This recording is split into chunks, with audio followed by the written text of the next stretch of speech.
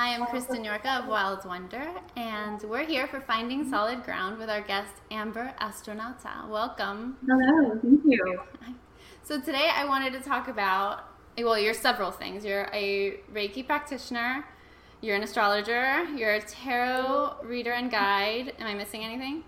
Is that it? Yeah. Okay, good.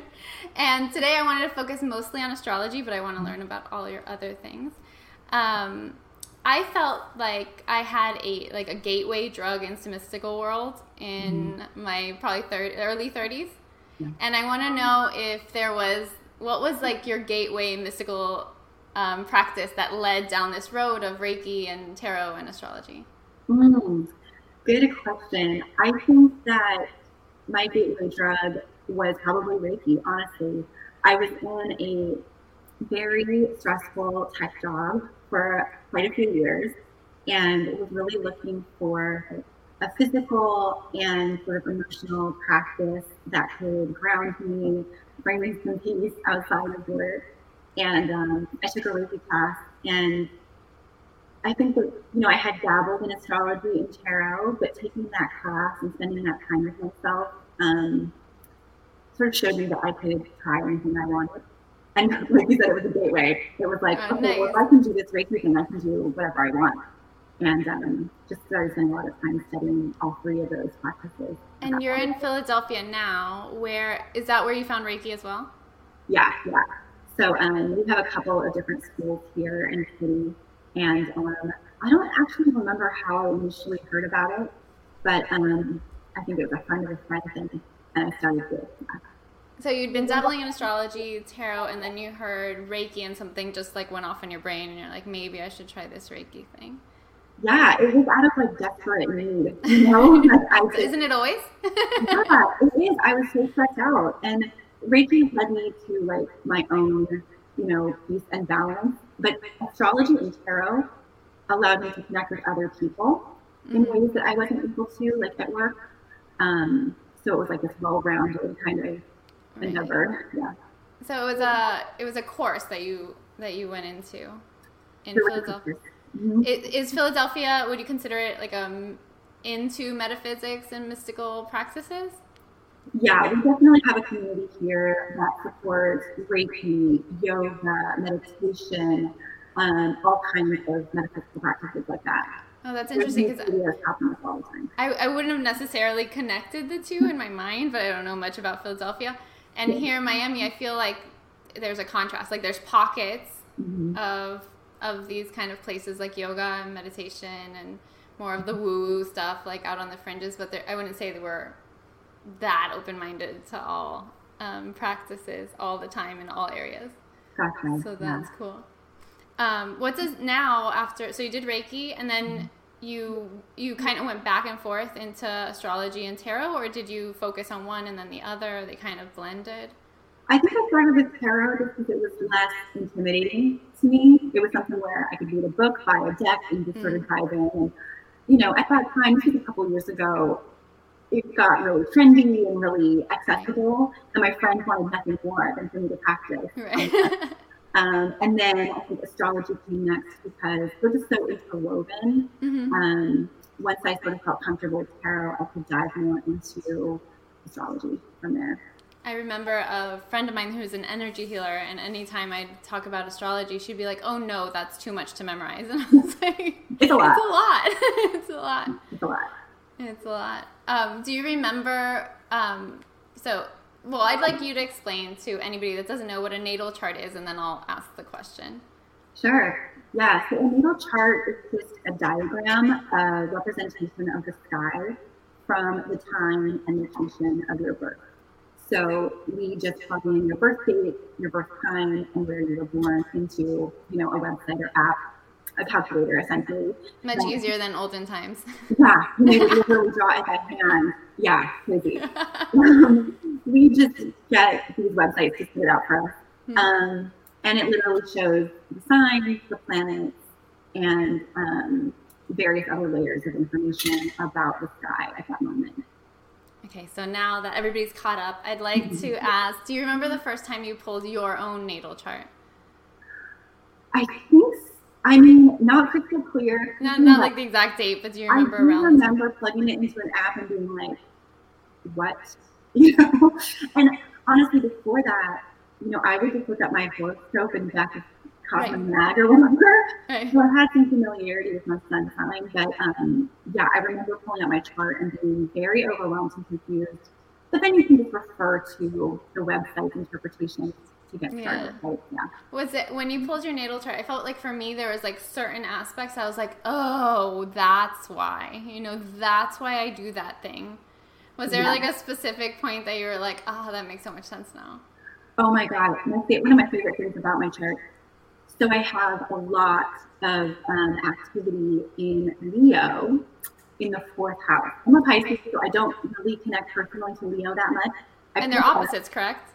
Ish, yeah. Ish. I see all of this stuff going on in Leo. Well, my mother and my husband are Leos. And in the 4th house, that's about home and family. Mm-hmm. So I was like, okay, I've never connected to Leo energy, but my family. You're surrounding but when I come from, and the one I created for myself are just pure Leo. And there it is in my chart.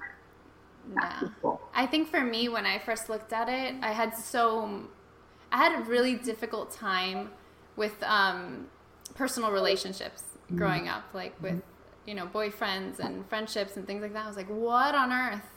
And I think my like big breakthrough moment was looking at Venus. And so I have a Venus in Pisces.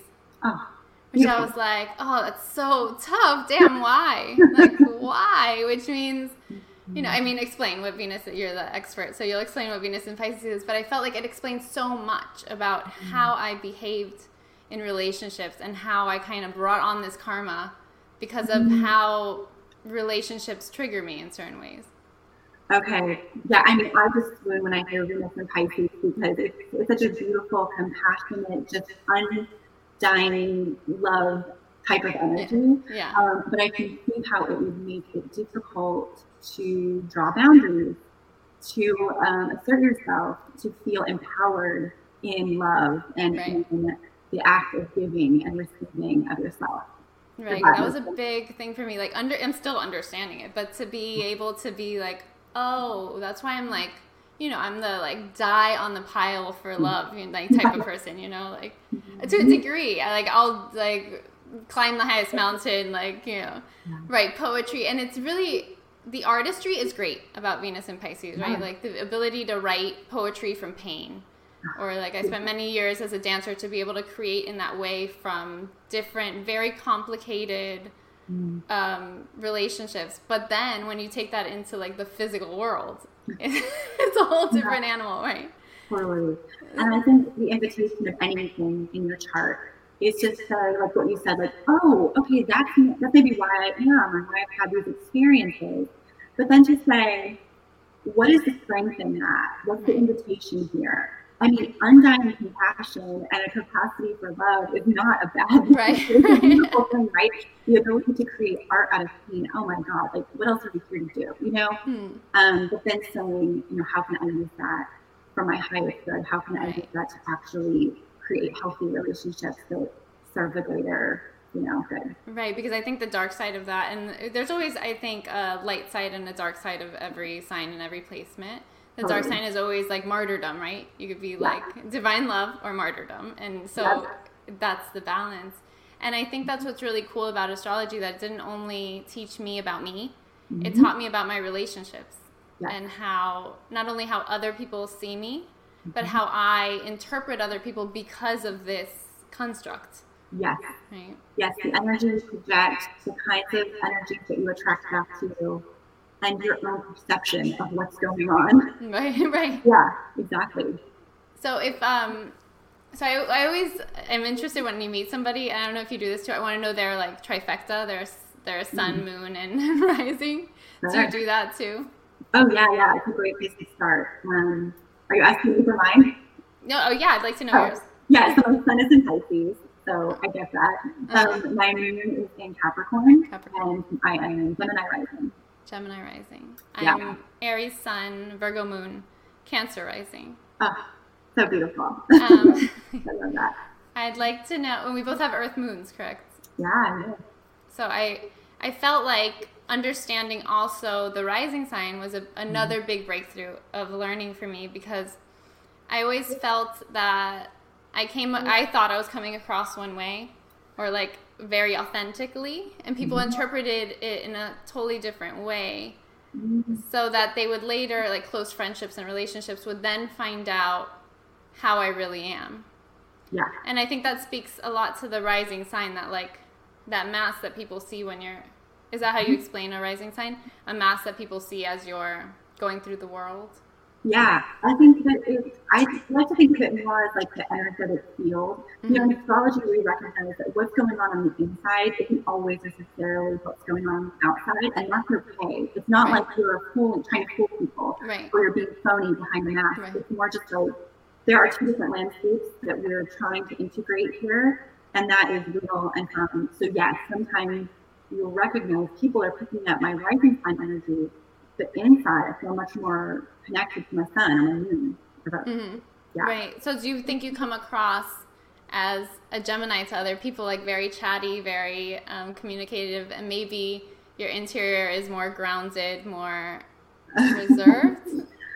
I think that I come across as Gemini rising, and I think that part of that is just I teach, you know, so I talk to people, particularly on the internet these days, all the time. And I think I do come across a little verbose sometimes, you know.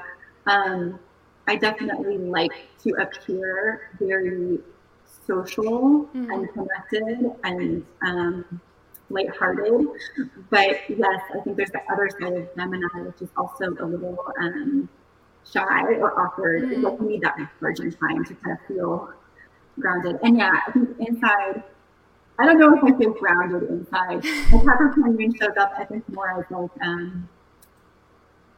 worry and a concern for structure and diagrams, things like that. I could connect with that as a Virgo moon. Like, I think I come across as very easygoing, like very Cancer, like mother-like energy, and like anything goes and everything's fine. But if you look at my like notes or my house, everything's very much in its place. Everything's minimal. Like there's not a lot of clutter. I'm overwhelmed with sound, you know, like it's very quiet in my house.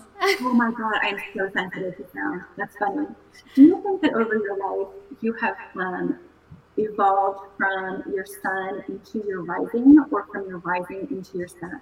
I think I've evolved from my sun into a combination between my moon and my rising. Wow. I think it's different for everybody. I find that fascinating. Yeah, so I'm an Aries sun, and I feel like I was born wild as can be. Like there was no boundaries. There was just like, I just wanted to experience everything. You know, that Aries movement of like constantly creating, constantly moving. And then I want to say like 30s, I started to become very structured, like very much like I like to be in my home. I like my things very simple. I like to do like, I could spend a whole day reading or writing or whatever. I could not see a soul and that'd be fine. You know? Yeah. And, but I actually spoke to a friend recently, and she said, actually, I always thought of you as Wendy with the Lost Boys when we were in school. And I was like, really? Because in my mind, I thought I was this like wild, like soul that was constantly creating. But she's like, no, and it was mostly, which is weird, which is a whole nother conversation. It was mostly men who didn't have either moms at home, not men, boys at the time, that didn't have moms at home or sisters or a feminine energy. I would kind of take care of them. Yeah. So, and that, like, that's that whole Cancer rising thing that's always kind of there. So going back before people get so confused listening, in case someone doesn't know what a sun, a moon, and a rising is, can you give like a short breakdown of what that is? Yeah. So your sun sign, that's the sign you grow up saying, like, I'm a Pisces. When you say that, what you're saying is, when I was born, if you looked up, the sky would be within the constellation of Pisces. Same goes for the moon. That day, the moon was within a particular sign. The rising sign, on the other hand, is the horizon. So if wherever you were, if you looked to the east, the horizon line, whatever sign was rising up, was coming up that day, at that moment, is your rising. Okay. And and then can you give the breakdown of archetypally, what does that mean for a person? Sure, yeah. So your sun is more like your solar plexus. It's that purpose. It's that inner confidence. It's that fire in your belly that we're all born with, right? It's the energy that allows you to breathe your first breath, get up in the morning. It's really like that, like I said, internal purpose, that thing that allows you to move through the world. Your moon is your emotions, your intuition, your connection to your inner wisdom, dreams, imagination, this internal landscape that really only you have access to unless you communicate it out. And even then, it's always a filter, right? Yeah.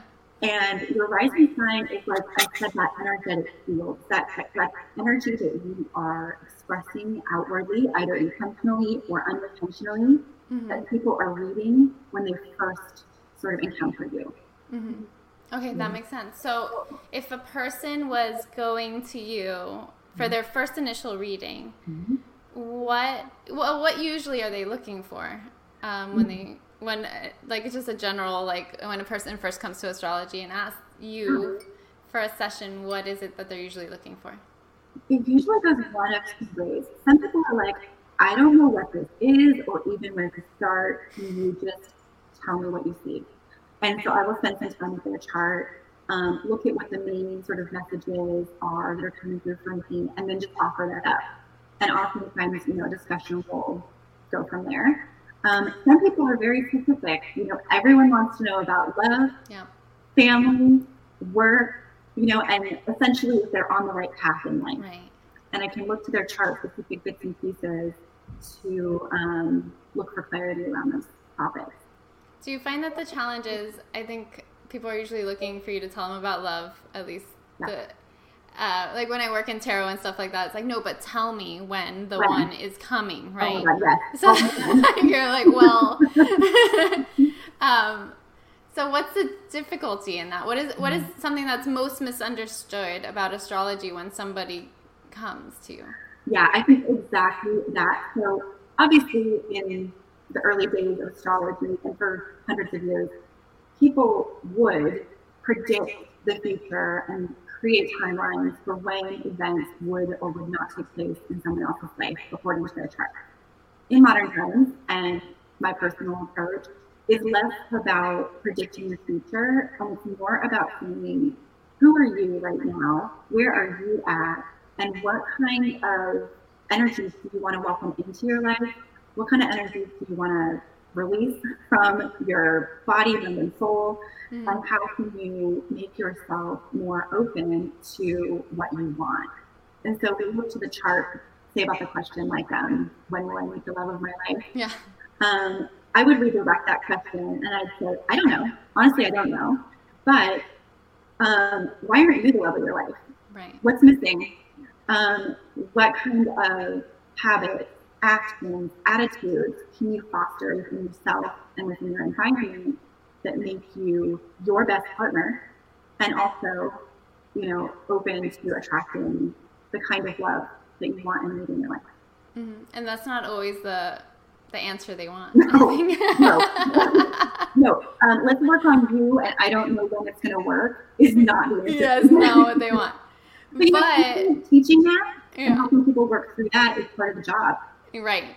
But I think that's the most empowering thing about these practices is that it redirects the responsibility to you. I mean, it takes a lot as a person to be able to accept that responsibility. Yes. But and I think that's what spiritual evolution is. Right. Empowering yourself and recognizing it's within that you can control. So you do your best. Right.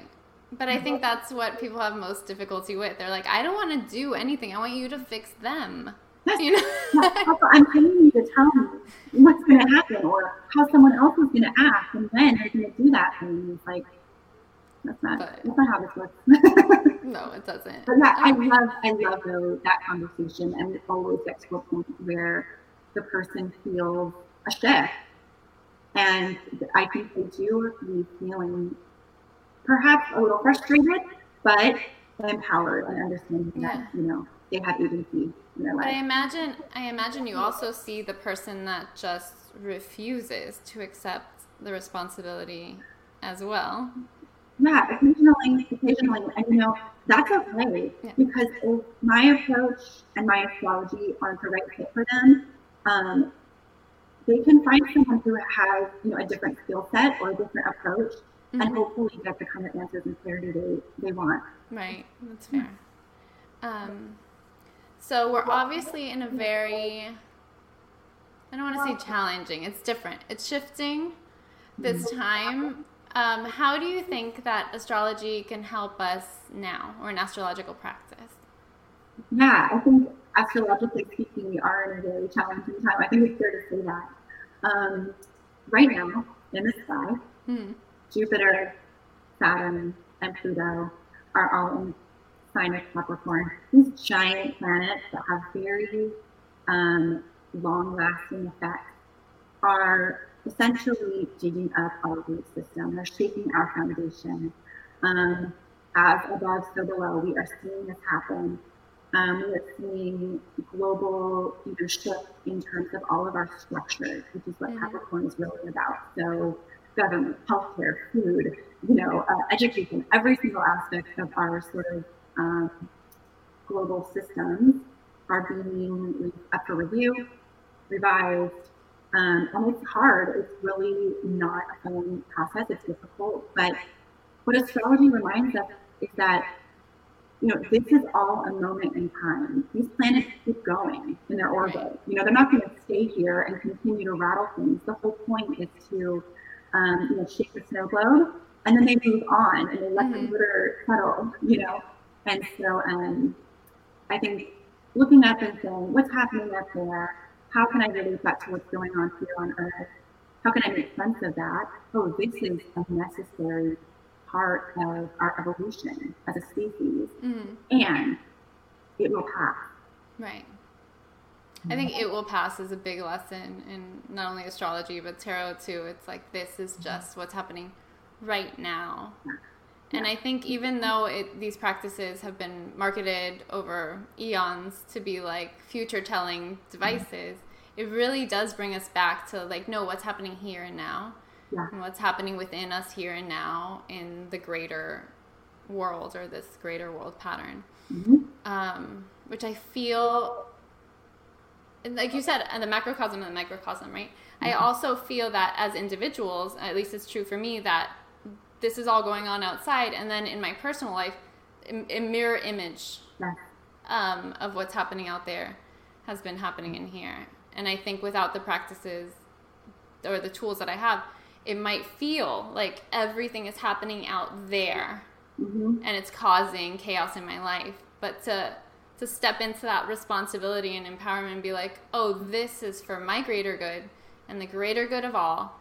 And it's shitty. It's not fun. It's crazy. Yeah. But I love that you mentioned that it's also going on inside, because you're absolutely right. I mean, we see what's happening in the sky, on the earth as a whole, and then in ourselves personally, all kind of reflected and going through the same process. And it's both. It's that A, this will pass, but also B, it is for our greater good. When each of us put in the work, we put in the work globally, we do see, progress. So, because I also think we all love to say like, oh, it's so awesome before this all happened. Right. But I like to propose the question. I know the question was like, was it like really awesome? And was it awesome for everybody, Right. Astrology tells us, it was some things about the past, March. Right. Were awesome. Some things apparently were being shown. Some things at the very foundation of all of that were not working any longer. And so we have to, compromise and say some of what we liked about the past is going to have to shift so that we can actually create a foundation that is supportive and inclusive for all people. And then we can get the awesome back on top of that. And that is long-term sustainable growth, not, the tower card. Right. With this false idea of security. Right. And that's a very Capricorn theme, I feel, correct? Yes. That idea of long-term, planning and shifting. Yeah, exactly. For longevity, right? yes, the whole point of Capricorn is like, let's build a world that works for everyone and that is truly supportive, compassionate, and secure. And Pluto there right now, this is the only time Pluto will be in Capricorn in our lifetime. Pluto's like, yeah, this is the moment. You have to do that restructuring. So what happens, I don't want to be all gloom and doom, but what happens if someone refuses the call to change, to shift? In their own personal life? In their own personal life. I think that, I don't know. That is their personal journey. And I honestly think that if, they personally, intuitively feel like there are some major changes I need to make in my life in order to create a healthy and more sustainable future for myself, and they decide to, ignore that, I think that they will just suffer the consequences spiritually. The world is going to go on, right? Regardless if you're on board. Right. So I think they're inviting you a struggle for yourself. Right, because I see that on the larger scale. I feel like some of the population is like, okay, let's change, let's move forward, let's fight the good fight. And then there's some of the population that's like, no, let's dig our heels and we're just going to be here. And if we can't be here, then we're going back there, but we're certainly not going over there. Right. I know. It's like, I think about nature, and it's like ecosystems are in a constant state of flux, right? Growth, death, regrowth, growth, death, regrowth, and with seasons. Forests, we see this model for us everywhere. And as humans, I think that, if we try to dig our heels in and say, like, I'm not going to allow these leaves to fall, or I'm not going to allow myself to, hibernate this winter. Well, I don't think that you have a choice, in the bigger picture. And if you do just sort of deny, I think you're going to find out in the spring that you would have really actually benefited from that process. Right. It kind of reminds me of like a Saturn return, like almost a global Saturn return. Oh my God, so before we go, I want you to explain for anyone that doesn't know what a Saturn return is. Sure. So any kind of return, a Saturn return specifically, is when the planet returns to the same place in the sky that it was when you were born. So Saturn takes 29 and a half years to go all the way around the sun.